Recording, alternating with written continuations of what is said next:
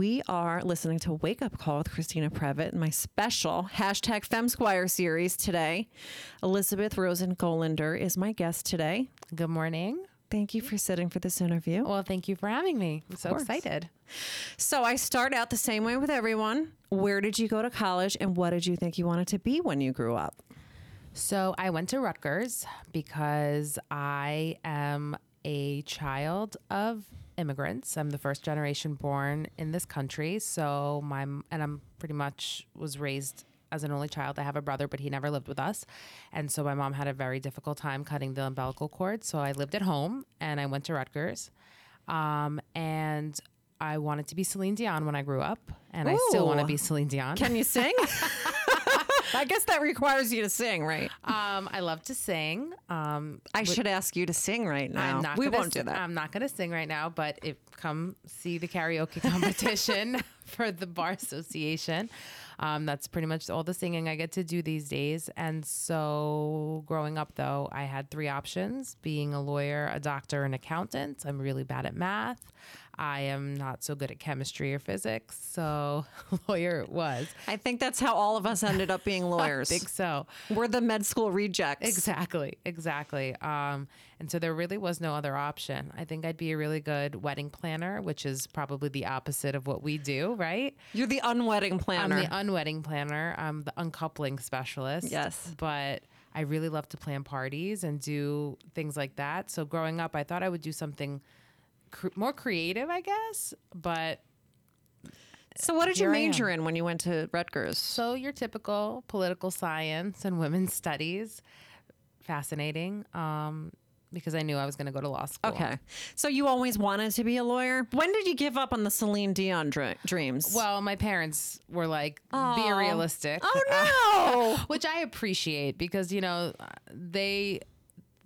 was raised, I think, with a little different mentality than people that were raised by parents that maybe are born here. Where are they from? Here. Where's your family They're from? from the former Soviet Union. So they had to work really hard and hustle. They came here with no language, no money, nothing. And they really had to build up and get re-educated here and learn the language. So for them, it was, you have to pick a profession that we know that you're going to be okay type of thing and that you're going to be able to make a living. And, you can become a singer after you become a lawyer. And we know that we won't have to feed you forever. Yeah, you can go to karaoke on the weekends. Exactly. Are you bilingual? I am. I speak fluent Russian. Oh, that's so cool. I wish I was bilingual. Political science, and then went straight to law school? I went straight to law school and finally got to leave New Jersey for a little bit. Where'd you go? I went to New England and Boston, which was amazing. I think Boston is probably my favorite city ever. It was just a great experience. It was very different for me. It was the first time I actually got to live away from home. But I joke around all the time. People are like, oh, law school was so hard. It was like the worst 3 years ever. If I could redo it, I would redo law school in a heartbeat. Those were the best 3 years I've ever had. I always ask that question because there's people that loved law school and there's people that hated it. There's not much in between. I loved it. Why did you love it? What did you love about it? Because I am obviously one of those people that hated it. I don't know. I made really, really good friends that became like family. We were together all the time. I was living by myself in a really young, fun, vibrant city full of like 23 or 30. I don't even know how many colleges there are. It's just a really young town. The studying didn't bother me. Like I've always been okay just sitting and pulling an all-nighter and just chilling in the library. And we had a lot of fun. We studied hard, but we partied pretty hard too. And it was your first experience away from home, right? So Do you think that was part of it? That was definitely part of it because I kind of was like, there's nobody here and nobody's going to know when I come home. And this is amazing. Was your mom upset though that you left? I think they were okay. I think at that point, you were a grown up. I was grown up, right? And it was close enough that they came to visit when they needed to, when I could come home if I wanted to. So a lot of times where people went to college, they sort of stay there. Obviously you didn't. So your home is New Jersey, right? I was raised in New Jersey. I probably would have stayed in Boston if my parents weren't here, but they're here. So I came back. So what kind of law did you think you were going to do? So I was going to be the next Ari Gold.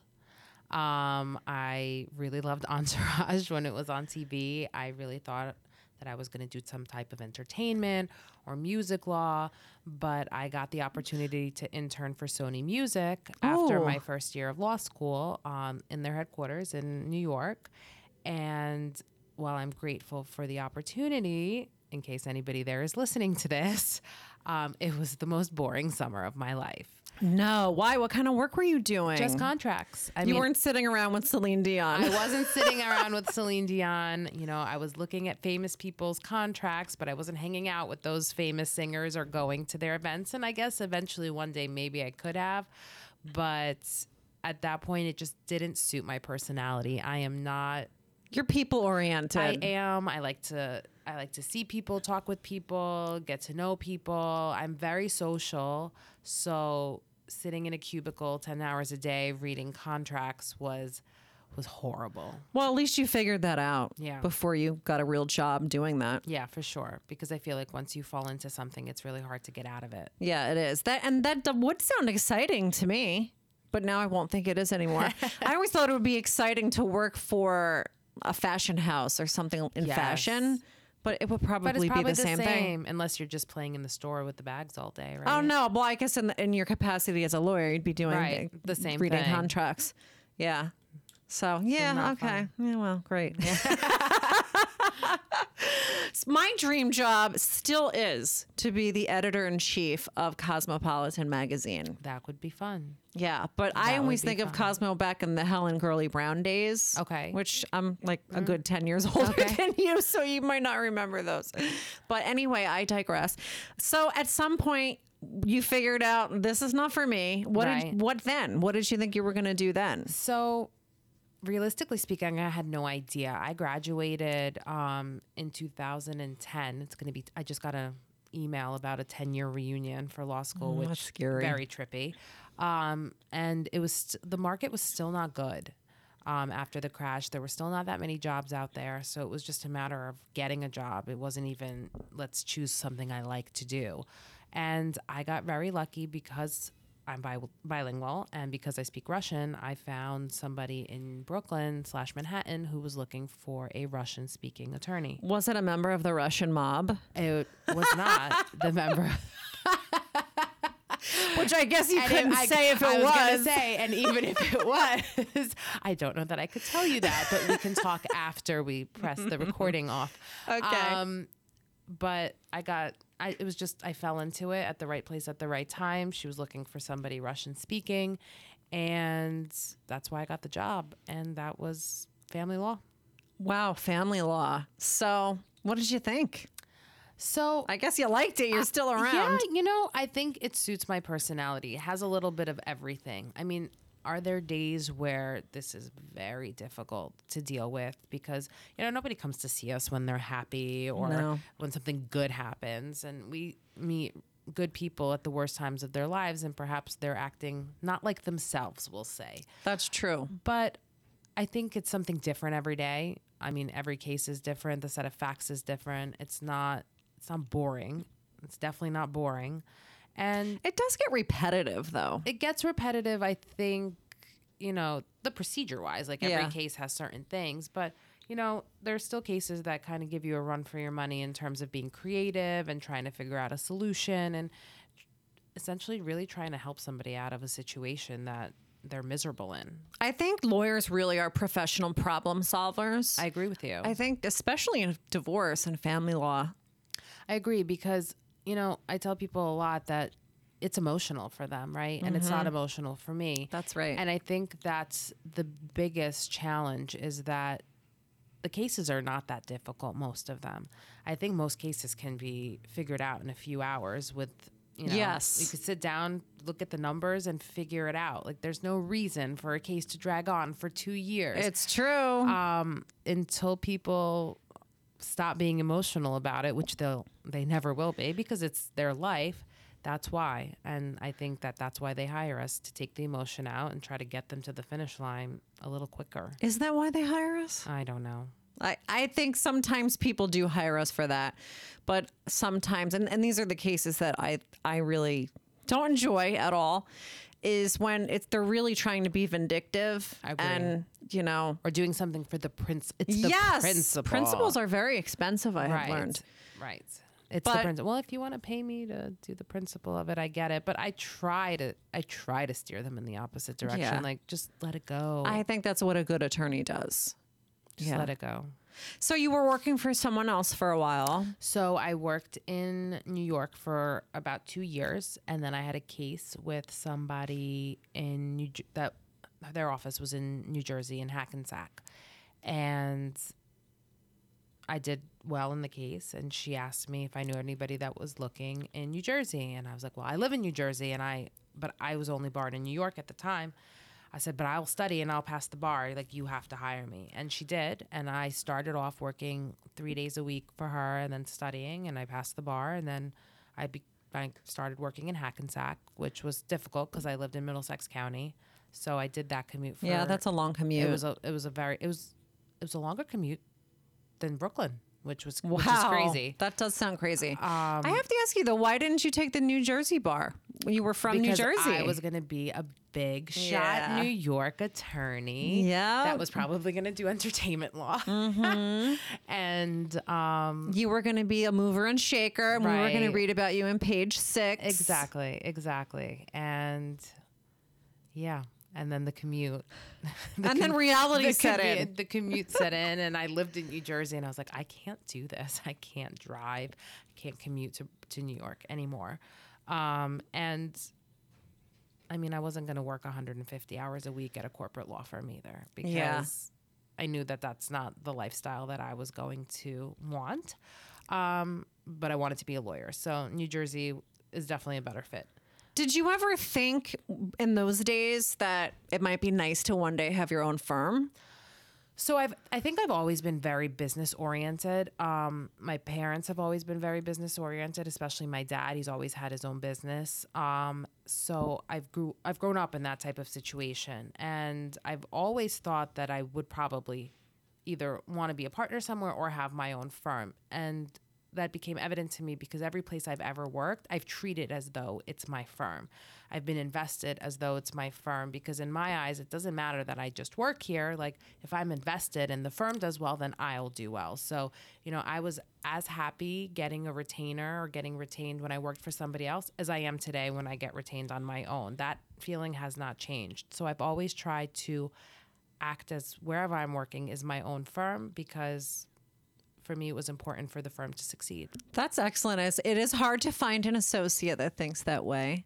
I agree with you. I think it is hard because, it wasn't my firm, and I was getting a paycheck, and I wasn't getting anything extra if the firm did well. But to me, that's just in my mind. Part of your work ethic. It really is, and that's what was beaten into me as a child. What kind of business does your dad have, or did he have? So he has a medical testing company. Well, my dad is like a jack of all trades, and it's just crazy what he's accomplished. So when he came here, he re-educated himself, and he was essentially a computer programmer consultant for a very, very long time. And then after 9/11 happened, a lot of positions were outsourced, and it started becoming more difficult. So he again reinvented himself, and he has a medical testing company, which essentially he has doctors that he associates with and works with, and he has a neurologist part of his company, and they do medical testing like vestibular functionality. So if you're dizzy and you don't know why, he has these machines that you can go to your doctor and get a test done. And I just have to ask you, does it involve bunny rabbits? No bunny rabbits. No bunny rabbits that I know of. So yeah, that's what he does now. Good. That's awesome. So you had really good influences at home. I did, and my mom too. I mean, she went back to work when I was like 8 weeks old. She worked in the city. My parents both worked in the city for most of their careers. My mom worked in the fashion industry her whole career. She did? We have to talk. She did. What did she do? She was a technical designer and quality control manager. So going to work with her was so much fun when I was little, because we would go to like the factories where all the clothes were. And we always had to have a nice lunch and go shopping. So she worked in the fashion industry for like 30 years. That's all. Well, you're a little bit of a fashion plate, I will say.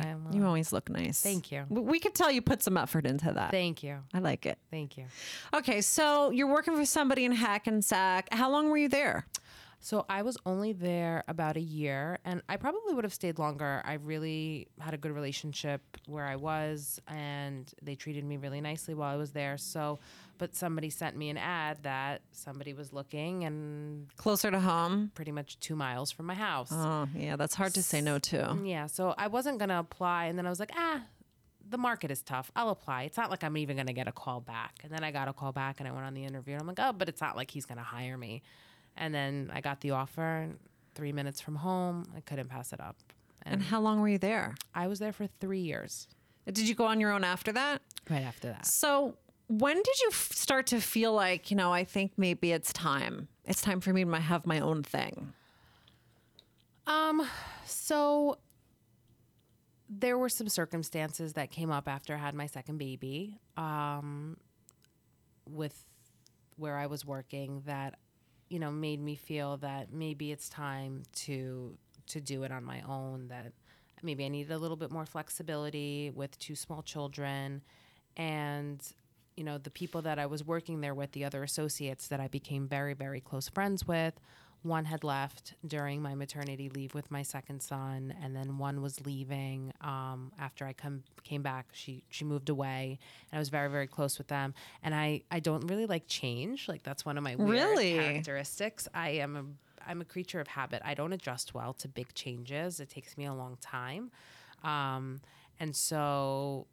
Are you a Cancer? I am a Cancer. No. How did you know? Because my boyfriend is like that, and he's a Cancer. I'm one of those people that when we used to go on vacation when I was little, like I would cry for like days after because I'm like, I don't want to leave. Or like if summer camp ended. I do that too. I know. But like, I hate change. Okay. So they left and it was just different. Things changed. There were circumstances that made it apparent that I was not going to become a partner there.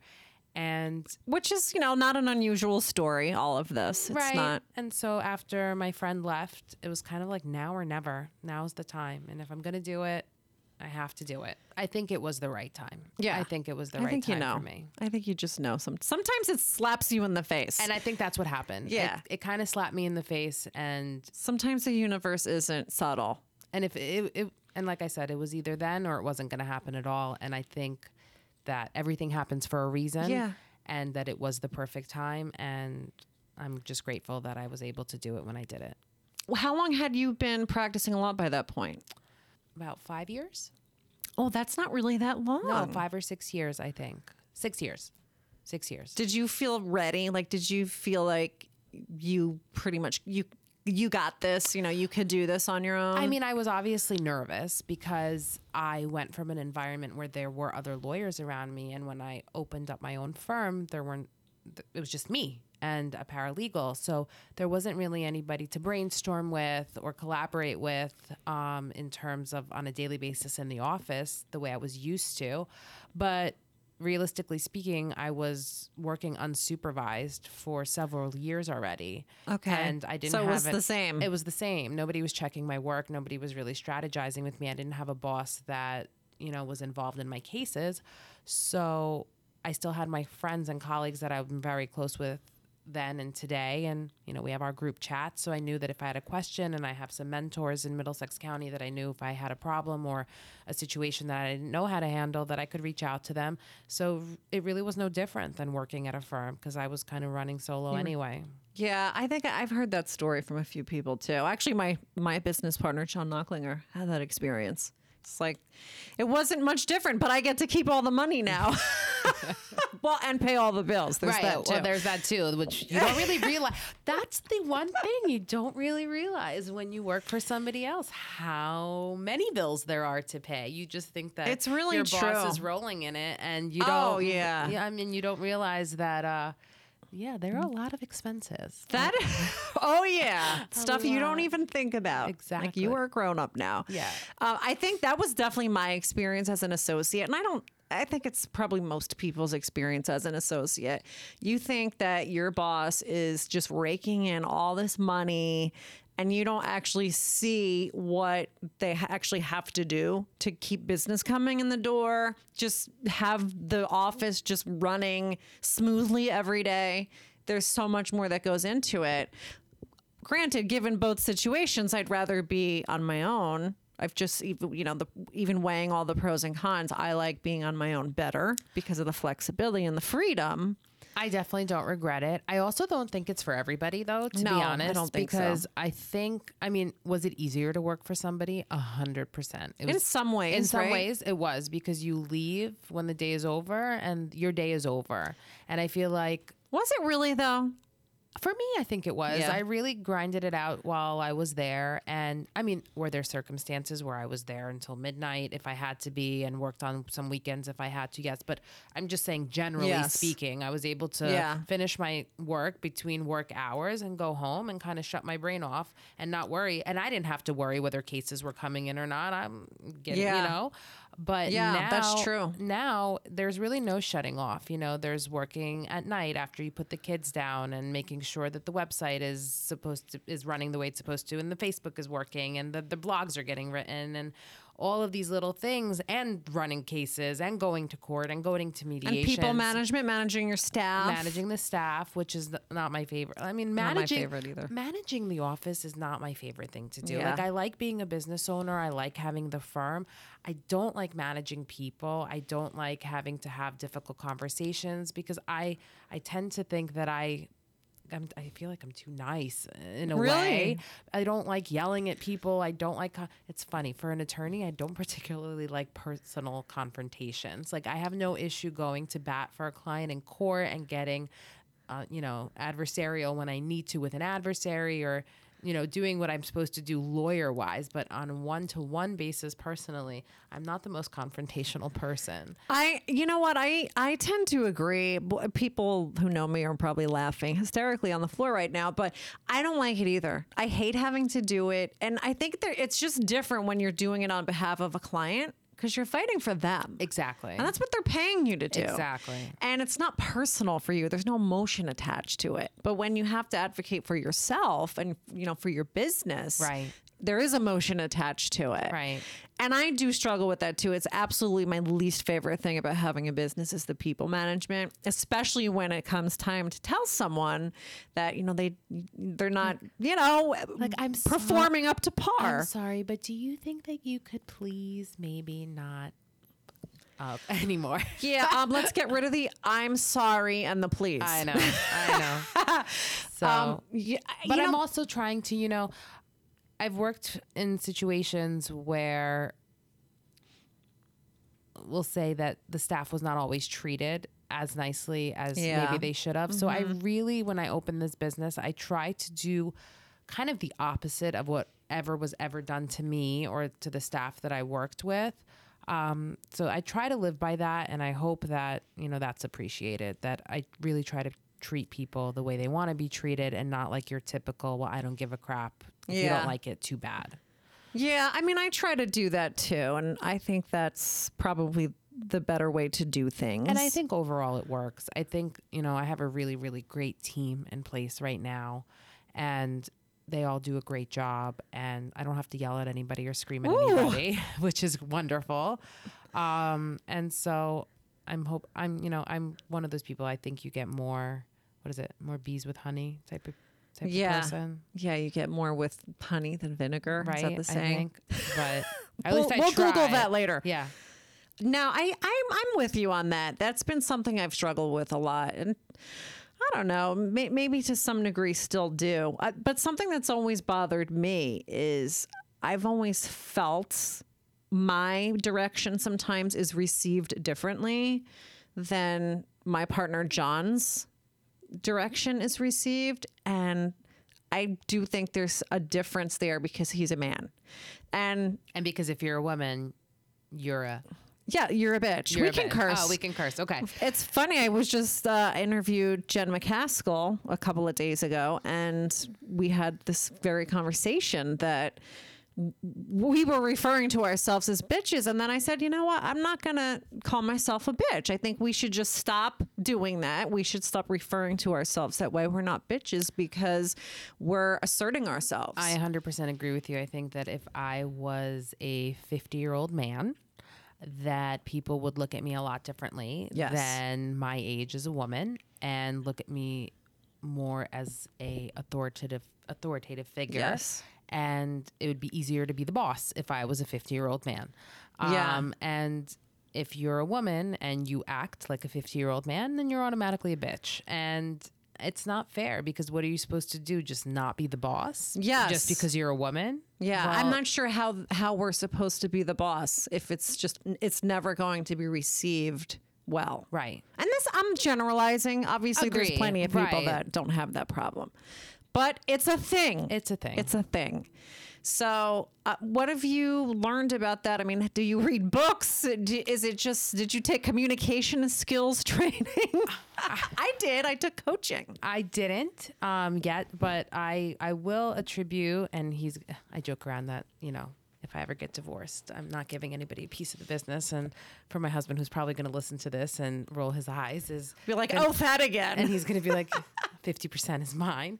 My husband works in a corporate environment, and he has a lot of experience in managing people and dealing with those types of situations. So and so he recognizes that it's a thing. So he does, and he's really good with advice on how to handle situations at work, because I've always worked in a smaller environment where it's different, and it's nice to get his perspective, because he always has a fresh perspective on how to deal with an office situation or a problem. And I will say that a lot of times it's the better way to deal with it. Well, again, because he's not emotionally attached to it. Right. Right. You know, if we're in that situation, we are triggered because we feel like we're being disrespected. Right. Well, at least that's for me. I can speak for myself. That's always what triggers me, is I feel like I'm being disrespected. And that's what I have a problem with. I think it depends on the situation. It depends on the people. I joke around and I say it's a temporary problem, that once I start getting more gray hair and get a little bit older, it'll probably solve itself. I was going to say, what do you mean? You mean after you fire them, it goes away? Just have to become old for them to take me seriously. I don't know. That's interesting. We should talk to someone who's a couple generations ahead of us and Maybe. see what they think. And I think it's hard. I mean, for me, I think it's hard too to act like somebody's boss when realistically everybody in my office is either my age or maybe even older than me. So I think there's only one person here or maybe two people that are younger than me, but we're all pretty much within 5 years of each other, if no more than that. So I think that's something that I've had to get used to and learn how to deal with, because how do you tell somebody the same age as you what to do? Like, I get it, you're the boss, but well, do you think that's in your head or theirs? I don't know. Maybe mine, maybe theirs, but I mean, I don't know how I would be taking direction from somebody my age either. I don't know. Well, I will say that I've had some older women work for me, and I did feel like there was this attitude like, who the hell are you? I'm like not twice my age. I'm getting old now, but I'm like 20 to 30 years older than you. Right. I'm like, what do you know? So I don't have any of that here, but I would probably have a hard time telling somebody significantly older than me what to do, I think. Well, I think the way that I look at it is I don't have some kind of head trip because I'm the boss. Right. Me either. I'm, at work, I'm just trying to mind my business, like literally trying to pay attention to my business. I'm not sitting around thinking about, well, I'm the boss and, No. she better do what I say. No. But sometimes I think they're thinking that, But I think, it's funny. I think that's just natural, because I think that's how we thought when we had bosses too. And well, I didn't have female bosses, and I do feel like there's just a different dynamic that exists when it's two women as opposed to a male and a female, or even two men. I don't know. Maybe they have their own drama. I don't know, because I'm not part of that. so I've had two female bosses and I've had one man boss. And I will say that I don't know that there was a big difference, to be honest, with how they treated me or what they expected. But I did not realize what they had to deal with until I stepped into their shoes. So many occasions where I would probably huff and puff and roll my eyes when I worked for somebody else, on the other side of it, now I'm like, I get it now. I get it why she like flipped out on me for this, or why he was mad at me for that, or like why, not even at me, but like in general, why did they blow up over this? It's not even important, but now I get it. Like they were juggling so much stuff at the same time that it may have seemed stupid and minuscule to me, but it was just one out of 10,000 things they had to deal with that day, and it added up and it added up and it added up. But yeah, those are things we get now because we own a business. Right. And that's definitely something that I wasn't cognizant of at all 100%. When I was an associate. So some of that's not really even a gender thing. No, it's not. And that, I think that ties back to, this isn't for everybody. Yeah. Like there are people that I think are equipped to, I joke, work 24 hours a day and, you know, they use cocaine. Yeah. I used to joke that, which I'm totally anti-drug, but I used to joke like, I wish I could just do cocaine because I could get so much work More done. done, right? Well, I mean, there are people that are, you know, shut off at 5 o'clock and they don't want this. They don't want this life. They're okay, and they don't want the responsibility of having to check emails and do stuff when they're on vacation, because there's really no, I mean, 100%, I think, time off. Yeah. And there are people that are not. But I think I'm equipped for this. I think that this is what I was supposed to do. I like it. I wouldn't have it any other way. Well, I always hear with business coaching and things like that you have to really do something because you love it. You can't just do it because you think it's going to make you a lot of money, or, you know, because it's paying the bills. You can't sustain that. No, I agree with that. And I think especially in this type of law, I think family law, if you don't, listen, are there days we all come to work as family law attorneys and think, why did I choose this type of practice, and what is wrong with me? And how many times have I had a fully family law attorney in a case ask me, this is all you do? Yeah. Why? How is it possible?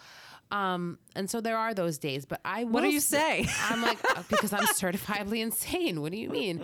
But I will say most days I can genuinely say that I like this area of law. I think I make a difference. I do like my clients. I do like to go to court. I do like to litigate. Even though I complain about it, I do like it when I'm in it. When I'm in it, I love it. And so I think I definitely agree with you that if this is going to sustain long term, you have to like it, because this area of law, you won't survive if you don't. No, you have to learn. And I think the biggest thing for me is you have to learn not to take things personally. It's not your life. It's not your case. And that doesn't mean you don't care, but you cannot get so close to the case emotionally that every win or every loss is affecting you personally. You have to be able to just go home and turn it off. I agree with you. And I think it took me a little while to get there. And I think that's normal, especially the first few years of practice. I really did take it home with me, and it really weighed heavy on me. You take it personally, like you feel like I failed my client. Or I just emotionally would get, you know, invested because I would want to do good by them. And I still do. I still think that I do care. And I think if you're going to be a good family law attorney, you have to a degree, somehow care, right? And you do care about your clients. For me, it's not taking it personally. With my biggest pet peeve is when an adversary takes it personally, because I really, really can separate, you know, this isn't our life. Like it's not you and I getting divorced. I understand you're advocating for your client and I'm advocating for mine, but we should be able to deal with this in a manner that we can go have a drink after, or like remain colleagues or have lunch together. Yeah. And so that's my biggest pet peeves is when an adversary makes it personal, or starts, you know, taking digs that it's like, this is about the case. Like, what's wrong with you? I have a problem with that too. I think that actually makes family law sometimes more intolerable for me than even the clients. And, you know, when they're unhappy, it's really the adversaries, because I can understand why the client is unhappy. Right. They're getting a divorce. Right. But why is my adversary being nasty to me? Right. You know, this isn't about us. This isn't about us. Like, just let's get it done and move on. Yeah. So. I don't know. I think there's a lot of people out there that are practicing family law that are pretty miserable doing it. And they really should just go find something else. I mean, you're not trapped. That's is a conversation for another show, but go find something else. Right. You know? Well, and that goes back to what I said, is that you can't just do this for money. No, it's not sustainable. You can't, because you will drive yourself crazy. Yes. And I think that any long-term practicing family law attorney will say that it can't just be about the money, because it's too difficult of a practice area, I think, to do long-term if you're not genuinely interested in it. I agree. And if you, in whatever it is, whatever you're doing, if you're, have a hot dog stand, right? If you don't love it, if you don't love those hot dogs, it's just not. It's not gonna work. It's not going to be sustainable, because you're going to go home at night. You're going to, have, what do they call it? The Sunday scaries. Yeah. I always say it's not Monday. It's your job. You Right. hate your job. Right. It's not Monday. I agree with that. It's kind of like you need to have a purpose. Yeah, definitely. So what did you find to be some of your biggest challenges, I guess, when you first started your business? So when I started, like I said, it was just myself and paralegal. I think the biggest challenge, of course, at first was managing everything on my own.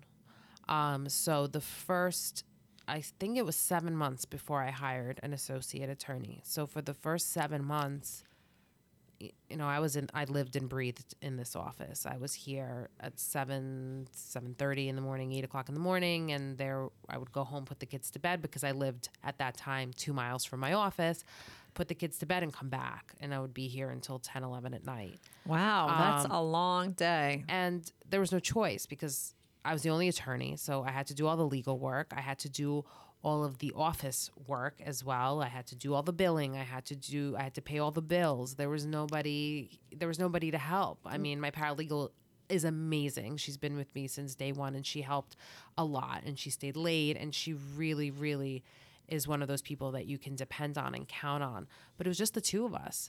And there was a lot of work. It was enough for probably 2 or 3 attorneys that I was handling on my own. Why didn't you just hire associates? Because when you open a business, you don't really know what you're capable of, right? Yeah. You don't know what you can afford. You're scared. You don't want to overextend. You don't want to make mistakes. You want to make sure. And I'm one of those people that I'm a planner. I don't just do things. So I'm one of those people that will measure something 55 times before I cut it, So You probably read the directions before you start putting something together. I definitely do. I read the directions. Directions are for pussies. Yeah, I guess so. So I definitely read the directions. Thank you, but Christina. But then I'm the one who ends up with extra parts on the floor, Right, and I'm like, they're probably not that important. And then the car will fall apart, and she's like, well, I didn't read the directions. So I'm just kidding. So I was nervous. I was nervous to hire people. I was nervous to, grow too quickly. People are like, you shouldn't go too quickly. That's a mistake. So are these like all the older attorneys? I say older, but more experienced attorneys giving you this advice? I don't know if anybody actually gave that advice, but I was just very cautious. I didn't want to grow too quickly and then have to downscale because, it was a fluke or whatnot. So I tried to be mindful and careful before making any moves. But yeah, the first 7 months were kind of like treading water. So how do you know if you're exercising caution or if it's just fear?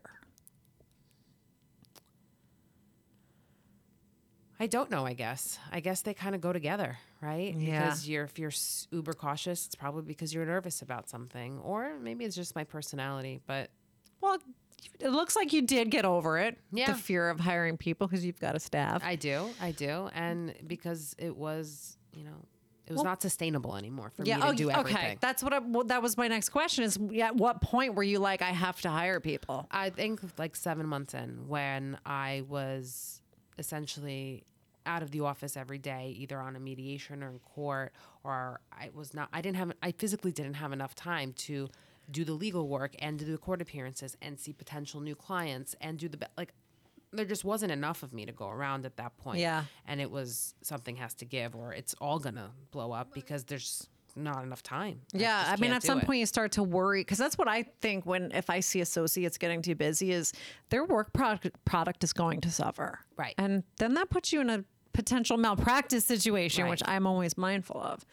So I just couldn't do it. And I wasn't seeing my kids and I have a family and, and I get it. It's your business. You have to work hard, but I was dying.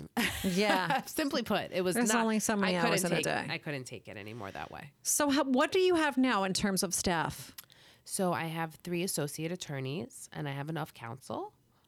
We have 2 paralegals, an office manager, and a receptionist slash paralegal. She kind of does a double role. That's awesome. Congratulations. Thank you. Thank you. I hope that you look back on all of this and your empire here.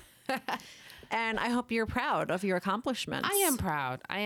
I'm humbled by it too. I think, there's been a lot of examples that you and I both can think of where people have had it all kind of and then not. Yeah. Mm-hmm. So I'm mindful of that. I try to stay humble. I try to be present and be involved. But I am proud. I'm really proud. And I really love the people that I get to work with every day. And I'm really just grateful and thankful that they're here. And yeah. That's awesome. That's all we can hope for, right? Yeah. So what's in store for you? Is this the end of the road? What I'm looking at now, is this it for the next, 30, 40 years? Well, I hope not. I really hope that we continue to grow. I would really love to open another office. And another location. I would Where? love to open another location. I don't know yet, but another office would be great. I think that's the goal. And then just, I guess, continue trucking along. I don't see myself retiring anytime soon, that's for sure. So I'll be here. What about your role in the firm? Because you're a manager and you're also practicing law. Yes. What percentage would you say is law and, the manager hat? So I think that was a big kind of eye opener when I opened the firm as well. Yeah, I talk about that a lot, that we don't realize until we actually start the business that we're running a business. Right. It's not just about sitting at your desk and practicing law. 100%. And I think that a lot of people that don't necessarily have businesses the size of our businesses don't understand that. I think it's different. It certainly was different when I was by myself. I think there was an ability to practice law a lot more when you're just managing yourself and one other person. There's a lot more to do when you have an office the size the office is. And that was the eye opener, that I don't essentially have the luxury of taking on as many cases as I would want to take on because of other responsibilities that people don't really get. Yeah. So I am still practicing and I still go to court. I was in mediation last week. I have, oral argument next week. And I just finished, the longest trial of the century. So I'm still very much involved. A divorce trial? A divorce trial that spanned for we finished last month and we started in June. So I still very much practice and I still very much enjoy it. But do I get to practice and have the size caseload that I used to have? Certainly not, because I have other responsibilities that nobody else can do. Yeah. Yeah, we've experienced the same thing in my office. So I'd like to end each interview with a series of 5 questions. Okay. Some of this, I feel like there's a little overlap, but what's the best business advice that you ever got? I think the best advice I got and I continue to get is, I want to say it's from my family. It's not from any other lawyers or anything like that. And it's just to be confident and that that you're making the right decision, and just kind of be confident in your decisions. And, you haven't done anything that has kind of blown up in your face yet. So you have to, and it won't. And so they've always been kind of my encouragement, and they've always pushed me, and they're the ones that are kind of you can do this. This is what you're meant to do. And the best business advice I've gotten is them encouraging me to do this and reassuring me that I will be successful, and that if I put my mind to it, and I am one of those people, if I say it's going to be done, it's going to be done no matter what.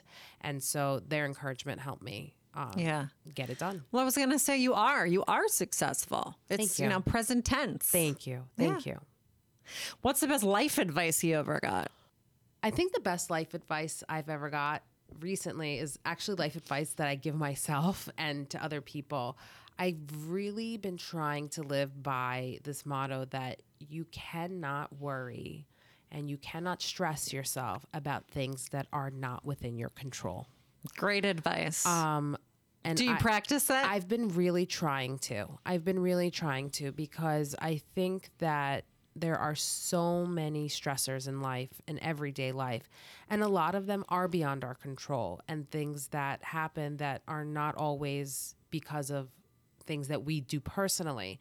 And so I've really tried to live by, I can't stress, it's beyond my control, or you can't worry about things that you can't change, or that have nothing, you have no power to change this circumstance. Yeah. And so I think that's I think that's excellent advice. I've seen, similar things, the Facebook quotes. I love all the Facebook quotes. Me too. I mean, there's a lot of wisdom in Facebook or Instagram, but there was one that said something like, worry has never solved a problem. It's true.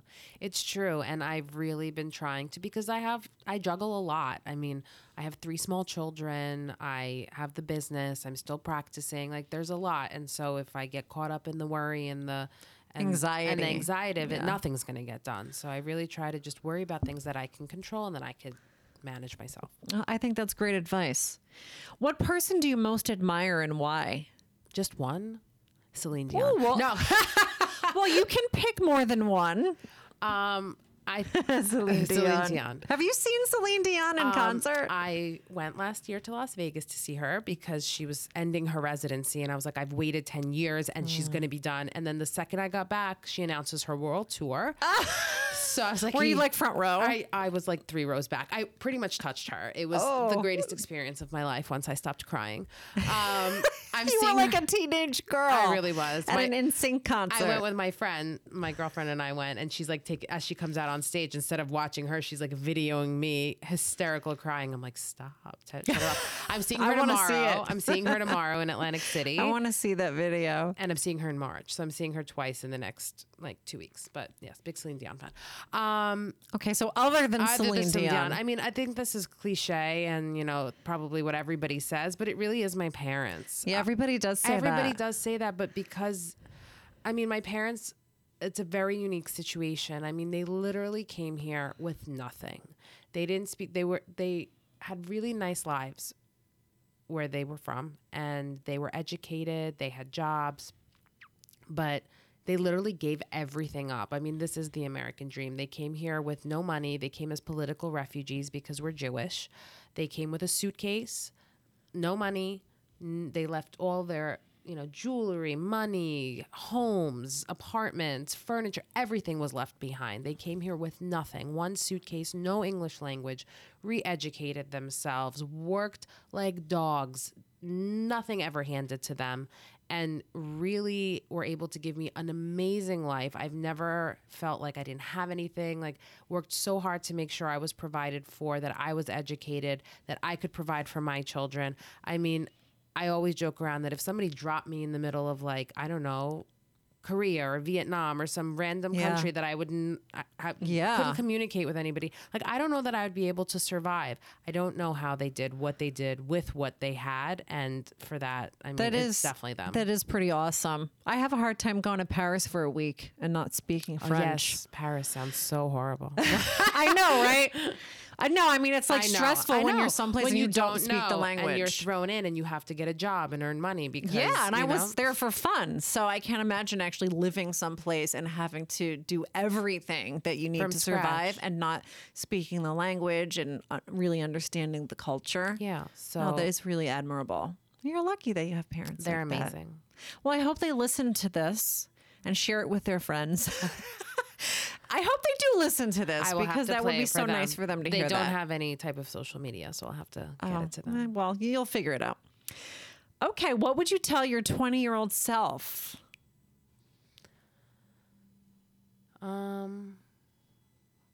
Party now, because sow your oats. Party more now, because when your 34-year-old self goes to see Bad Boys for Life and wishes you were still clubbing or just needs a night out with the girls, get it in now. I get tired. I mean, I'm in bed by 10. I mean, so am I. I used to go out at 10. No, right. Like, we used to leave the house at 10:30, 11 o'clock, and that was normal time. And now it's like 9:30, and I'm like, we're going to go where? Yeah, that would never happen now. But I don't know. There's once in a blue that, I just have that urge to dance on top of a bar.